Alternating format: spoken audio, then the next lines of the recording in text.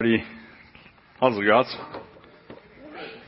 Hey, let's get this bad boy up and running. So, this is my first sermon.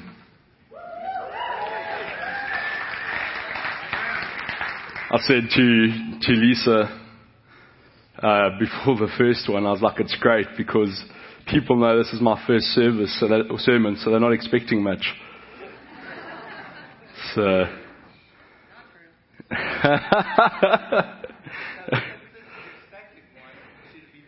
it should be better. So the question was, if it's my second one, should it be better? And the first thing I'm going to do is take my hands out of my pocket, because Chuck Prideford told me to do that. And he gave me some pointers. You know, Chuck's an incredible guy. He's got such a great heart, and he just has such a way of communicating with people, and I'm just so blessed by him. And he gave me some pointers, so hopefully it's better for you guys than the first one. So, you know, Jeff had asked me to do a sermon on evangelism, and it's something that's really dear to my heart. I haven't been as good at it as I should be, even though I have shared the gospel numerous times in my Christian walk. But, you know, it's all good and well. You can go through a whole lot of scripture. I mean, I know the gospel I've known for probably since I was about 15. The passages that I use, Romans 3:10, 3:23, 6:23, all those are Romans. Ephesians 2 verse 8 and 9, John 3:16. You don't necessarily, when you're sharing the gospel with somebody, have to go, this is what John 3:16 says. Sometimes I do, sometimes I don't. But it's the word of God that speaks into the person's life. And God says that's what has the power to change. And I think as Christians, we sometimes take that power and that responsibility on ourselves to go, you know, we need to do the change. We need to be the change. And God says, just, you know, live and be like my son was. Have those characteristics and speak the word. And through your life and through my word, I'll do the rest. And we're going to dig into that a little bit deeper. But in terms of scripture, I can share with you, you know, how I evangelize. But what I want you to do is take a look at the church and knowing myself, knowing other believers around me, take a deeper look and try and actually qualify and quantify what are the statistics around this. And I had a whole bunch of statistics, but I'm only going to go through a few. And one of the things that's apparent is the greatest reason why Christians are not evangelizing is the identity in Christ. Okay? So this is a survey that they asked a bunch of millennials, which is 22 to 37. And, you know, for the older crowd that are going, oh, the millennials, they're the problem. The stats, there was only about a 10% variance between the older crowd, 60s, 70s, versus the millennials. And I'll show you those numbers now. But they asked these millennials, practicing Christian millennials, which is going to church. They defined a practicing Christian as someone that went to church once a month. That was the definition of practicing. And they said, and this is a Bonner Group study, by the way. They really are an authority on surveys for Christians, faith-based surveys. So they asked these guys, they said, what is most important to you? And they gave them some things that we could define as spiritual disciplines. And they gave them this list, and they said, order this in order of importance. What is most important to you in terms of the spiritual disciplines? So first was reading the Bible. Second was evangelism. Third was prayer. Fourth was worship. Fifth was silence and solitude. Sixth was communion. And seventh was acts of service. Acts of service was very last. And it sort of just speaks to the culture of today where everything's about us. You know, and even believers, where it's the culture is starting to transform our very identity in Christ, where everything about the day and the age is about us, and it's very little about other people. But when they asked these guys and they said, okay, so that's the order of importance for you. What have you actually done in the last month? Two very different things. The first one, only 67% had prayed in the last month. 37% had worshipped, gone to church. 30% had read the Bible. 11% had acts of service. 10% had evangelized. 5% had silence and solitude, and communion didn't even show up. There's no numbers to track it. It was so low. And the major reason for this discrepancy between what I think and the actual doing was busyness in these people's lives, in Christians' lives, and we see that all around us. I've experienced it in my life. And I think we're doing a really bad job of prioritizing Christ in our lives, and we're prioritizing so many other things. And it's affecting our identity in Christ, because our identity lies with the things that we are busying ourselves with. Kids, obviously that's not a bad thing, but there needs to be a balance. Schools, career, friends, all these things that we're busying ourselves with, the world, politics, and we're getting so involved with these things of the world that we're starting to lose our identity in Christ. We don't know who Christ is. We don't know how He thinks. We don't know who He was, who He is. So we don't know how to acclimate ourselves and be moved in line with who He was as a person. And as you're going to see later, we talk about the word disciple. And the word disciple in the Bible is a reflection. The word identity is a reflection, to be identical in image. So we have our identity as Christians, but what the survey is showing is that Christians like the idea of Christ more. They like the idea of the Bible more than what they actually are like Christ, or practicing any of those spiritual disciplines. So there's this really big disconnect between what Christians, the idea they have of what it is to be a Christian, and then how that actually stems out in their life and is lived out in their life. So I want you to look at all these stats and see where we're going wrong. As I've mentioned, the numbers are frightening. We don't have a relationship with Christ, very limited. 90% of Americans, of which about 70% of those are self-identified as Christians, 52% strongly feel their faith is important to them. Out of the 90% said they feel everyone's religion should leave them with a clear conscience. Okay, that clear conscience went around same-sex marriages, abortions, politics, other religions. Quickly read something to you. Let's discuss other religions quickly. And one of the ones that comes to the fray most often is Islam. We're seeing the movement, we're seeing the impact in terms of violence and so on, and more incited violence through a religion. This is a religion that Barack Obama, the Pope, David Cameron, all these guys that sit at the top feel is a religion of peace. So appreciate that laugh. So here's an article from an Islamist, okay, in the UK on Islam. And this article, this guy's name is Anjem Choudhury, and in a 2010 interview with CBN, he flatly rejects such interpretations of Islam. And take some time to read through this quick. You can't say that Islam is a religion of peace, he said, because Islam does not mean peace. Islam means submission or safety and security, as I found out later. There's those two sort of definitions of it. And that safety and security is physical safety and security for the Muslim. So it's really about themselves. So there is a place for violence in Islam. There is a place for jihad in Islam. So that seems quite vague. I'm going to explain where he pulls that assumption from, or that statement rather.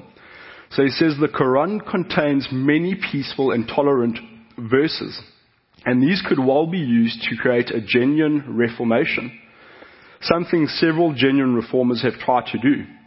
But there's a catch. All these moderate verses were written in the early phase of Muhammad's career, when he lived in Mecca, and had apparently decided to allure people. When he moved to Medina in 1622, everything changed. He was soon a religious, political, and military leader. During the next 10 years, as his religious overtures were sometimes not welcomed, the peaceful verses gave way to the jihad verses and the intolerant diatribes against Jews, Christians, and pagans. Almost all the books of the Tafsir take for granted that the later verses abrogate the early ones. This means that the verses preaching love for all no longer are applicable except with regards to one's fellow Muslim. The verses that teach jihad, submission, and related doctrine still form the basis for the approach of many Muslim believers. As I started looking at this, what it comes down to, and I'm going to finish up with a little bit more from that article, but basically what's happened is, I know many Muslims, I've got them as friends, some really great people. And a lot of them are doing good. So this is not an attack on Muslims. This is an attack on Islam and the influence it's starting to have on our world around us, and the incitedness of violence. So the Quran's exhortations to the believers, Muslim believers, to annihilate the non-believers takes up 65% of the whole book. The Quran's obsession with believers, non-believers, unbelievers, disbelievers, misbelievers, ex-believers, etc., reveals a neurotically and unapologetically insecure and immature psyche inherent in Muhammad. He cannot bear to be rejected.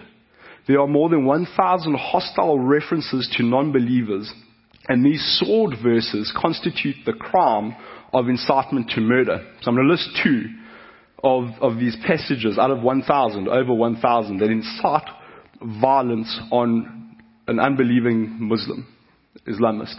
So that's everybody that doesn't adhere to Islam. I will cast fear in the hearts of the unbelievers, therefore behead them and cut off all their fingertips. Slay the unbelievers wherever you come upon them, take them captives and besiege them, and waylay them by setting ambushes.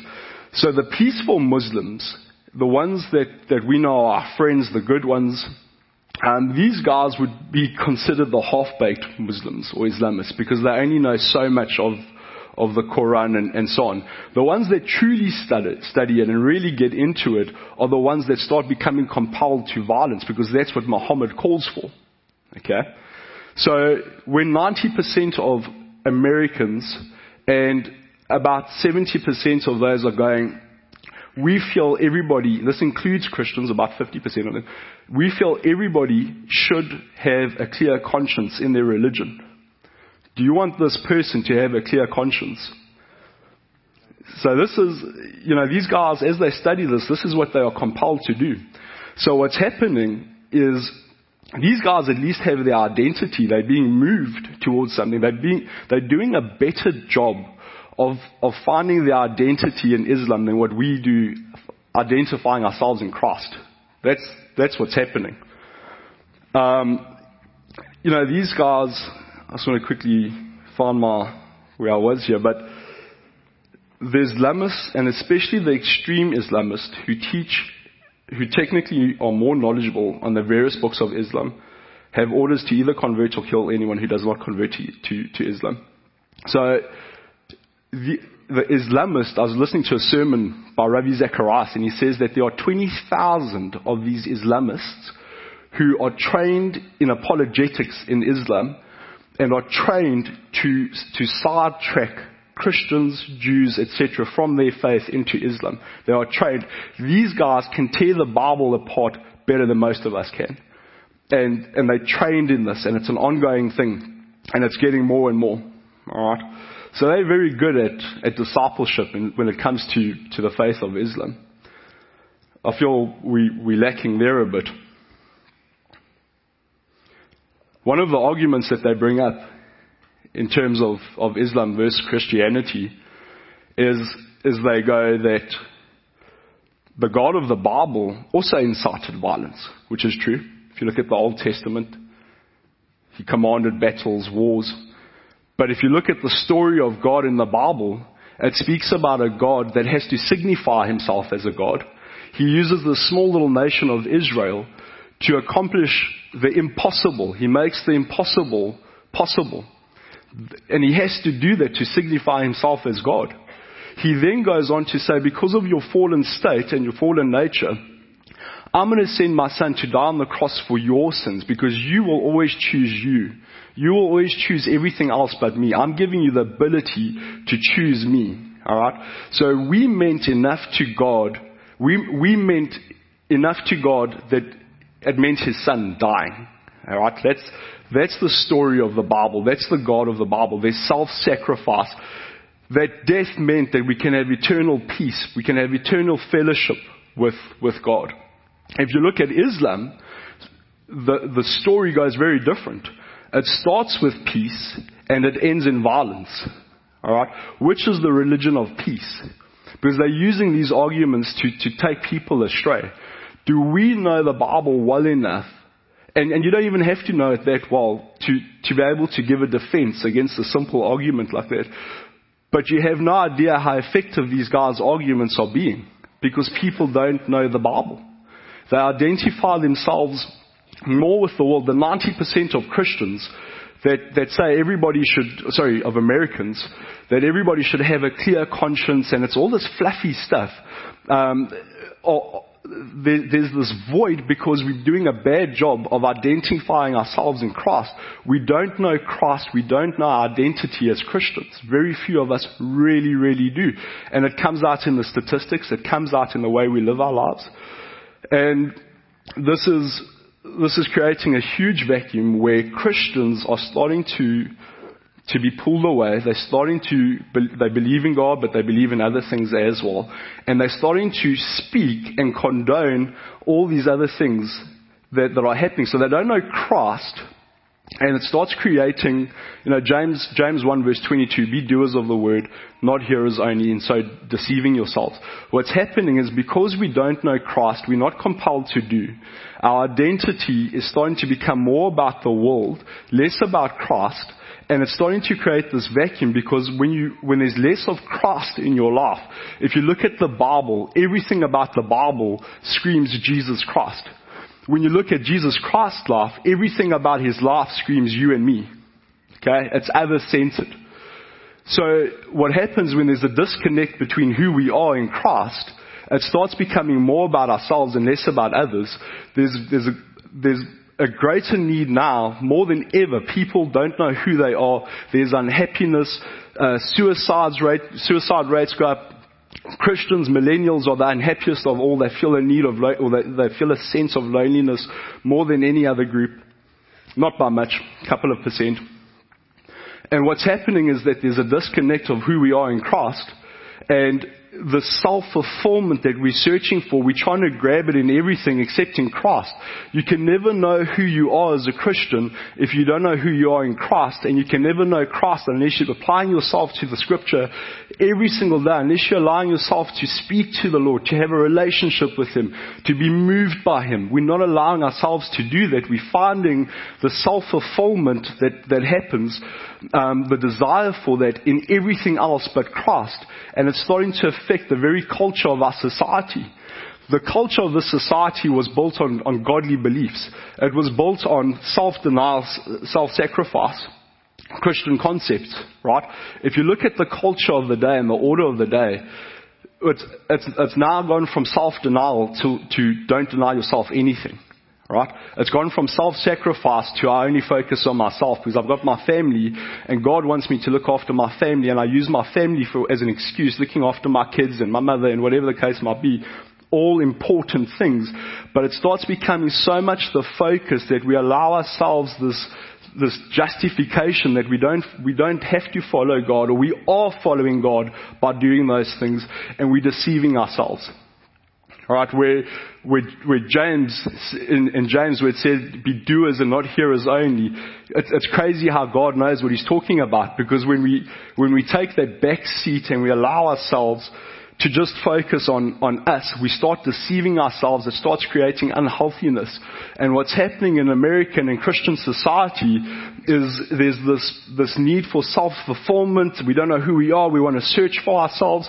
And it's starting to create this vacuum in society where it's sucking the very life out of the believer, if you look at how America was built and there was order and so on, there's this massive degradation that's happening, and it's happening in the Christian's life as well. There's this dissolvement of truth and order. And when you don't focus on Christ, and the vacuum is we start wanting to find fulfillment and self-satisfaction in everything else, it can never satisfy. You will always be grasping. You will always be led astray. You will always be searching, but you will never know. You'll never have peace. You'll never have joy. So our identity in not being Christians or identifying ourselves to the world, right? So we identify ourselves as Christians, but we live with the world, is what the study is showing. We like the idea more of the Bible, of Christ, than what we actually read the Bible and us wanting to be more like Christ. We like the idea more of it. That's what the statistics are showing. So there's a word that I think we need to introduce to the Christian vocabulary. And the word is predilection. Alright, so predilection sums up what a lot of the stats are showing. It's showing it's a feeling that you like something. I don't really live that thing, but I like the idea of it. We're doing a better job of liking the idea of the Bible, liking the idea of Christ, than what we actually read the Bible, apply what it says, and pursue Christ likeness. We like the idea. There's a predilection, a liking of, but we're very bad at the living out. What would be cool though, and it would save us a lot of trouble, is if we had to say to our friends and family, when they say, what are your beliefs? Do you have any faith? And we went, I'm a predilection of Christianity. And like, sheesh, that sounds impressive. Where did you study? To which our response should be, the world. And then they might go, but listen, aren't you a Christian? Don't you study that Bible thing and follow that Jesus Christ? And we go, to a degree, but I really like the idea of it. More than what I actually did. That way, we're at least saving ourselves and protecting ourselves and them, that when we have this air of self-righteousness and they see we up and down and so on in life, and we every which way, we're like chaff blown by the wind every which way, at least they know that, it'd be like two old women sitting there going, Margie's off the rails again. They go, that's fine. She's just a predilection of Christianity. She's not really a Christian. She has some Christ-likeness, but we can't expect much of her because she really isn't pursuing Christ-likeness. All right? So we have this thing of identification with Christ and being a Christian. But the word identification or identify, I just need to try and find if I went past that. I swear this is my first time I'm doing this. Second, you guys are sharp. So the word identity comes from Latin, identitas. And it says quality of being identical, mirror, image, reflecting the exact same thing. So we identify ourselves as Christians, but we actually reflecting the world and some of Christianity. And this is why we're doing such a terrible job of actually speaking Christ, living Christ, sharing with the world. We don't know who we are in Christ. If Islamists had to say to us, same story, just a different direction between your God and mine, how would we respond to that? So I think we need to really start working hard on identifying ourselves with Christ, and that identification. The Greek word for receiving Christ is an adopting, a believing in, an ownership of Christ, right? That's what the word receive means. It's not that He comes into our heart. There's a part of that, but it's more that we step into His world than what He steps into our world. We go from unrighteousness to righteousness. We all know the great commandments. That's Matthew 22, verse 37 to 40. And Jesus said to him, "You shall love the Lord your God with all your heart, with all your soul, with all your mind. This is the first and great commandment. And the second is like it. You shall love your neighbor as yourself. On these two commandments hang all the law and the prophets."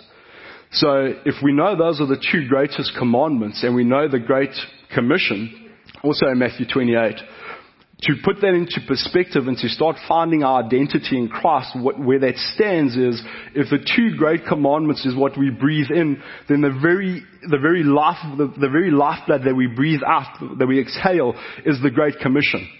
Alright, that's how it works, to put into perspective. So when you identify yourself as a Christian, you should be able to say, "I'm a disciple." A Christian and a disciple, there's no difference between the two. Alright, but we buy into the Christian thing, we don't buy into the disciple thing, because we don't know who we are in Christ. We're doing a bad job of that, and not necessarily this church, some of us. I mean, we could all work on it. But there's a bit of disconnect between these two things. So the Great Commission, I only learned this a couple of years ago, because everyone talks about the Great Commission and be disciples of men.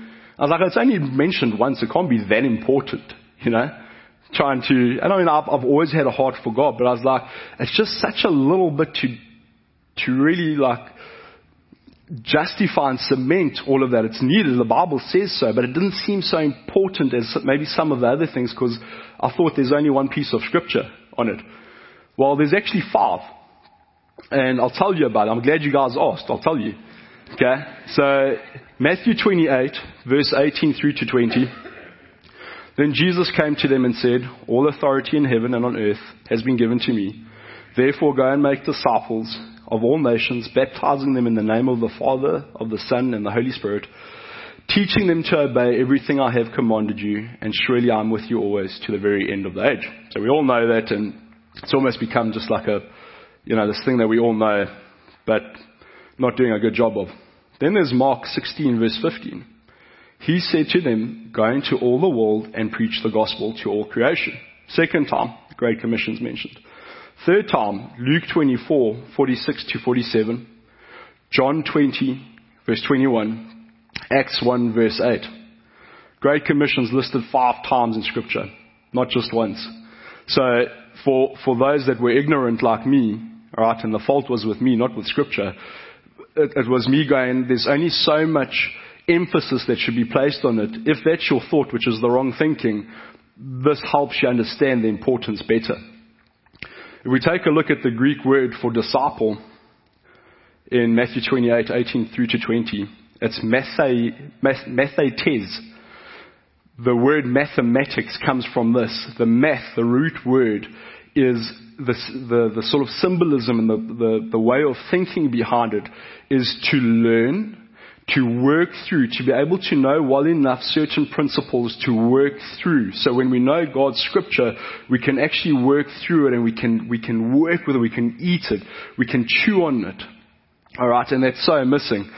And the King James Version doesn't use the word disciple, it uses the word mathetes, which is to teach, and it means the exact same thing as disciple. The relationship between the two, or what the two connotate, is that there's a learner relationship as a disciple. So we learn from Christ, we pursue Him. And then there's also a downwards, there's an outpouring, there's a picking up. So the disciple, what it literally means is to follow, to learn, while I'm pulling on and picking up. As I'm being pulled closer to Christ, I'm pulling people with me to be conformed to His likeness. I'm teaching them how to think about Christ. The very way they think about Him, I'm teaching them and giving them the ability to actually figure things out for themselves. So, it comes down to intentionality. You're seeking depth and breadth, not just depth or breadth. Ravi Zacharias says that the number one thing that haunts him in his last 47 years of being in ministry is not focusing enough on discipleship. But he uses the word haunt. It's the number one regret that he has.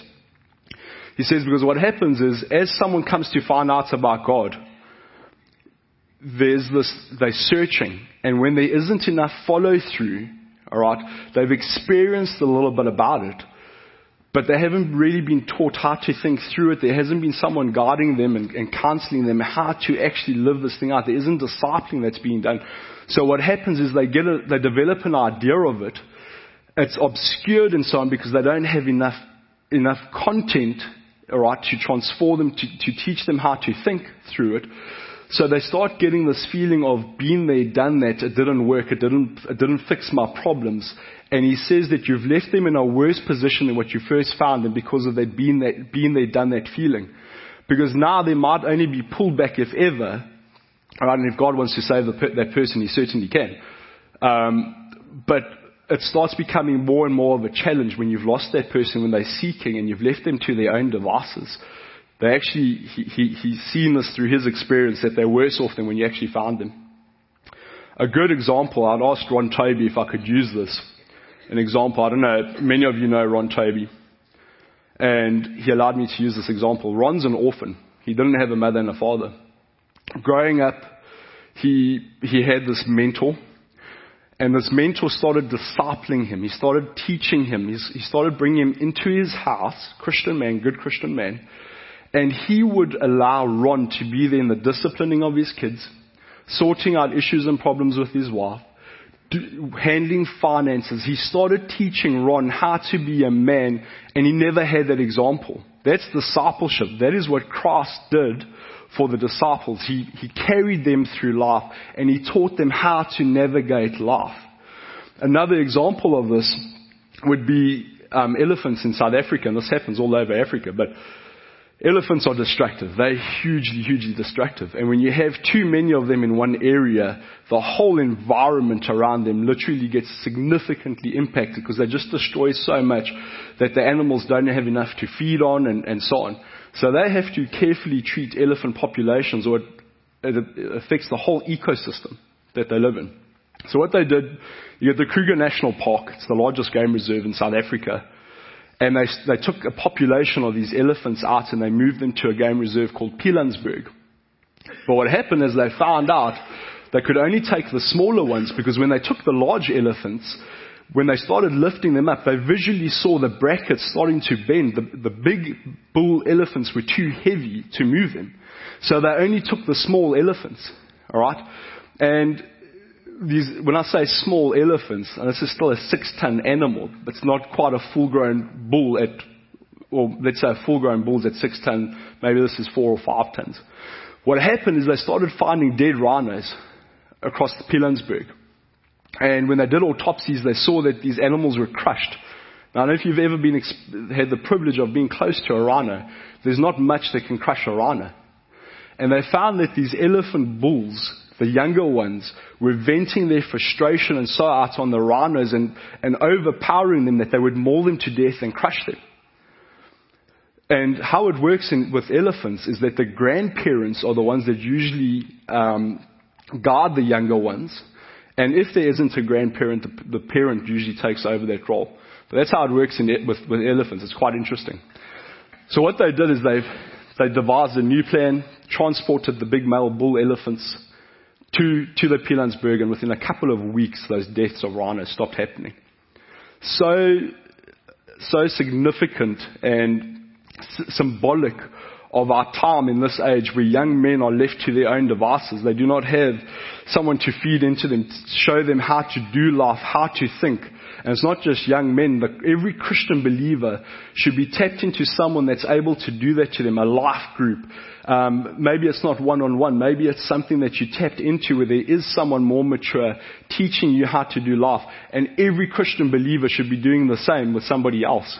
That's what the very name Christian and being disciple of men, or being a disciple, that's what it means. It's not just I'm a Christian and I identify myself as a Christian. It's you saying I identify myself as a disciple and I move upwards towards God and I'm pulling someone while I'm doing that. Or many people. That's what a Christian is. So, life groups really need to get on board with this. I'm wanting to implement this with life groups, a discipleship sort of series. the beginning of next year, and I really need you guys to be on board with this, because the church is at stake. In the sense of, you've got these trained Islamists and so on, and they're taking people. We need to be doing a better job of teaching ourselves how to think and bring people up to speed, teaching them how to do life. You know, we do such a bad job of this because how we identify ourselves is with Christ, but the actual outdoing, the reflection, we're really bad at. It's obscured. Now that's where Christ says the harvest is plentiful, but the workers are few. There's a lot of people that like the idea of it, but there's no one doing it, or very few people are doing it. I'm going to quickly, we've got these Bible tracts, and hopefully you all got one. I know it was crazy. I got 300 of these when I was trying to find enough to put in the bulletins they were missing, and people had taken. Or praise Jesus, you know, we can all get some more of these. But interesting story with these flyers. We sometimes place such a need or a requirement. We feel that this requirement when we share the gospel with people. So now that we know where the problem is, the problem is our identity in Christ. The solution is also our identity in Christ. Okay, that's the problem, is our identity in Christ. So when we identify ourselves and we're working at that, and we now know that we're a disciple and we're meant to be making disciples of men, how do we do that? Here's a cool story. This is this guy, Frank Jenner, a little man in Australia. This pastor in the UK finds about someone in his congregation that came to Christ through this man. And what this little guy did it's a street in Australia, is whenever he saw people, he'd give them a flyer and he'd go, "Excuse me, sir, if you die, you're going to heaven or hell." And, you know, most people are like, sheesh, haven't thought about that. And they take this thing, and obviously some people rejected it and so on, but many people took that thing just out of courtesy for the guy. And what happened is this pastor in the UK, through his travels all over the world, teaching at seminars and conferences, started finding out about the amount of people that were brought to Christ through this little man, just shocking the living daylights out of people, popping up out of nowhere. It's a pretty cool story, but I'm not going to go into it now. We don't have time. But what happened is, after this pastor, about 3 years of finding this out, and it was all over. It was India, the Caribbean. It was here in the States. It was the UK, Australia. All these people that had come to Christ through this little man handing out these little Bible tracts. I think it's so, we find that this responsibility lies with us to share the gospel, but we don't realize the Word of God is what does the job. All you need to do is make yourself available. God will sort out the rest. And this pastor went and he sat with this old guy. The pastor, when he met with this guy to tell him about all these stories, 2 weeks later, Frank Jenner passed away. He was so old, the pastor said he was barely able to hold his cup because he was shaking so bad. When the pastor told him about all these his endeavors and finding out about Frank and his ministry, Frank Jenner replied to him, he burst out crying. He said, "I've never heard of one story of someone coming to Christ. All these 40 years that I've been doing it." When he came to Christ, it had such a significant impact on him that he made a vow to Jesus, to God, that he would try and share the gospel 10 times a day in some small way, either fully or in some small way. If you do the numbers, over 40 years, 10 a day, that's 140,000 people that this guy might have affected. And just handing out flyers. So I think we overcomplicate this thing of sharing the gospel, because we feel that the power and the responsibility lies with us. God says, Christ says, just be like me, be gentle, be loving, be there for people, care for them. And in so doing, your very nature is speaking out the gospel in people's lives. Right? And you know, I mentioned the bit of gospel, the passages that I know. Literally use about 4 or 5 passages when I share the gospel with people. It's all I need. How many of us can say our anthems? I can say the South African one, which is in like 4 or 5 languages, and I'm working on the American one. But we can say these things from a very young age. But how is it that we don't know, if you had to sum all the words up together, a lifetime of Christianity, how many of us, why is it that we don't know a few short pieces of scripture to share with people? If we identify ourselves as Christians, if we identify ourselves as disciples, why are we doing such a bad job of it? Well, we know, because we're doing a bad job of identifying ourselves as Christ-likeness. We're not pursuing that. We're pursuing the world to a large degree, even if we know that Jesus lives inside of us. So, I just want to say, I've done a bad job of many things. We're broken, but we're not defeated when it comes to Christ. The sin that I've had in my life, which is many, I think another reason why we don't share the gospel is we find our identity, we start linking it up with the sin that's been in our lives, and we don't move forward because we find our identity in what we've done and not placing enough emphasis that when God looks at us, He looks at the righteousness of Christ in us. I find my identity not in my past, but in what Christ has done on the cross for me. If you find that identity and you really start understanding that and owning that, you will be compelled to move forward to share the gospel. I'm going to share some quick ways because we're running out of time. But, it's so simple, man. I had one of my best men, Kieran, at my wedding last year. And, this is a guy that's thick into the world. But he's a good guy. He's such a good guy, man. I love him so much. And he was at my wedding and he spoke as one of my best men. And he said, Dave, I'm not spiritual, but you don't realize the impact that you have on my life and on other people's lives. I've never once spoken to him about God. As bad as that may sound, I know I've spoken enough about God in front of him that I've spoken to him, but I've never once actually said, Kieran, do you believe you're going to heaven or hell after this? I've never once shared the gospel going, Kieran, this is the gospel. I've shared the gospel with him just because of the amount of time we've spent with each other. And it comes out through some things that I say, some principles that I drop here and there. Not even intentionally. I don't go into, when we meet for a barbecue or whatever, I don't go, I'm going to do this with Kieran today. It's a thing of, as I find enough worth in who I am and in Christ and enough worth in my identity that's what's required of me, that as I move closer to God, it's not even a thing of, I think I need to do it. I just do it. I don't even have to think about it. So that's one way, just relationships. Be there for people. Came across a friend of mine over here that sort of had a cry out on Facebook, and he's not the type of guy to do this.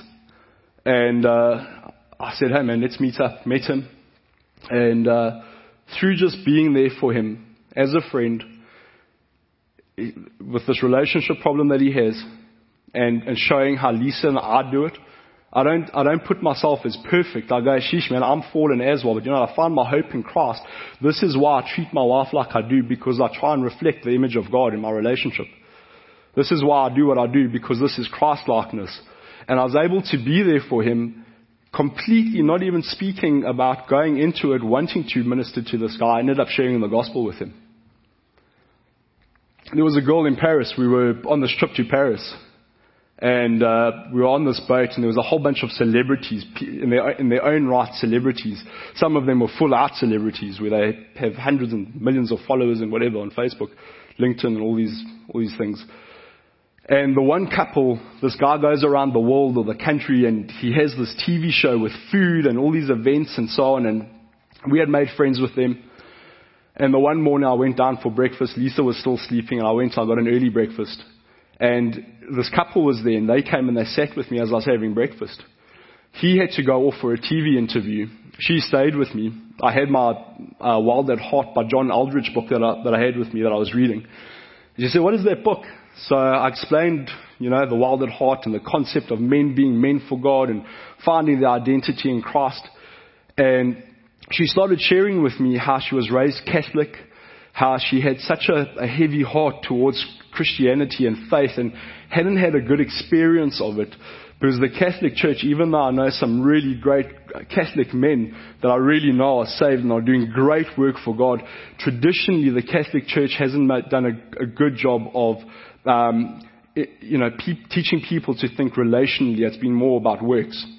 And this is what came out in the conversation with her.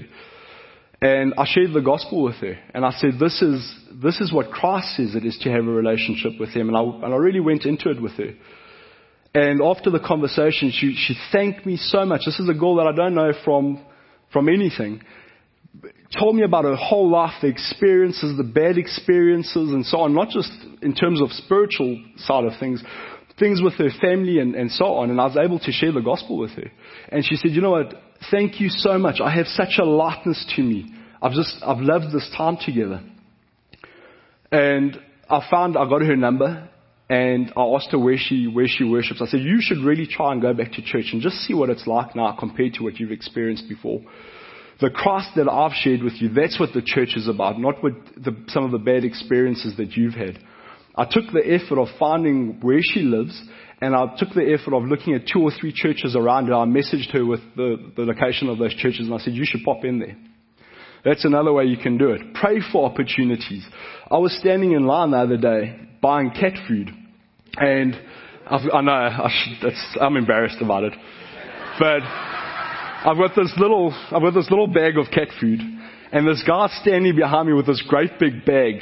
Now I can make friends with anybody, and I realize we don't all have that gift, but there's various ways we can use our gifts. And I sat there and I was like, do you have Rottweilers, man? And he's like, no, boxer cross pit bull. So I was like, man, I feel so unmanned with my little cat food bag, and you've got that big thing. And we started striking up a relationship or a friendship. You know, we were chatting, and I mean, I didn't get to tell him I'm pastor here at Community Life or I attend, but there's so many times that I do. I don't even, the whole thing about me being a pastor, I don't even bring that up. I mean, it's so new. But in the past, I'll go, sheesh, you know, this is our fellowship here, or we should meet for coffee or whatever. You know, it's been great meeting you. I'd like to find out more about you. It's so easy to share the gospel when you're trying to focus on people and not yourself. Because you know your identity is that a Christian is a disciple maker. So, there's not time. We've run out of time. I was wanting to work through this gospel track. This is an interesting story in and of itself. It's crazy how God worked. But there was meant to be 2-day shipping on this. I ordered it on Monday. I picked it up last night, at the postal service over here, driving into the big boards, do not enter, authorized persons and vehicles only, and so on, because they were meant to deliver it, and because the church was closed, they ended up taking it back, and I got the text message with it. But I drive to the parking lot with all of that in mind, and this guy's walking to his car, and I said, man, this is a long shot, and I know I shouldn't be in here, but there's these things, I've ordered it, and I really need these things. And I said, I've got this tracking number on my phone, can you just pop into the postal service and see? He works there in the delivery area. So he goes in and he comes out with this box, and I was wanting to work through these. But take some time and read these things. Really learn them. If you don't feel comfortable speaking, just hand it to somebody and say, hey man, I know, I'm not comfortable speaking to you about this, but just take this, read it. Or maybe you start becoming more comfortable with it because you realize what your identity in Christ is, and you actually learn this thing and you start becoming far more effective for God. So read through this thing. So in conclusion, the clock is ticking, guys. I've got about a minute. And we've got these people, we've got these disciples of other religions that are really doing a good job of bringing people to their religion and taking them away from Christ. That shouldn't be our focus. We should bear that in mind, because I don't think we realize the battle that we're fighting out there. But we should be speaking Christ because we want to imitate Christ. And the very imitation of Christ, what that comes out or what that looks like, is leading others to Him. So I really want to leave you guys with that today. Find your identity in Christ, work on that, and work on just doing the simple things. It's not anything fancy. It's the little things that make a big difference. It's your life and it's your relationship with people that have the greatest impact on people coming to Christ. Let's close in prayer. Lord and Heavenly Father, I just want to thank you so much for my family and God here, Lord. We are a united priesthood, Lord, through your Son. We are worth so much to you, Lord, that we are worth your Son dying on the cross, and we don't always own that. We don't always realize what that means. Help us to own it. Help us to own the Great Commission, the disciple. Go and make disciple. Go and make disciple. What is a disciple? It's someone that shows others you, Lord. Help us to be those people. We've got some amazing events coming up over the next few weeks. Give us the courage to reach out to our friends and just invite them to these events. And we don't even have to share anything with them. We can just invite them to the events and they can hear the gospel and be saved. At worst, they've watched a movie or they've eaten some jerky and they've seen that Christians are cool and they can actually have fun. There's no real work required. So help us to know the power that you have through your word, Lord Jesus, and that is enough. And just help us to be available to that. We pray this in Christ Jesus' name. Amen.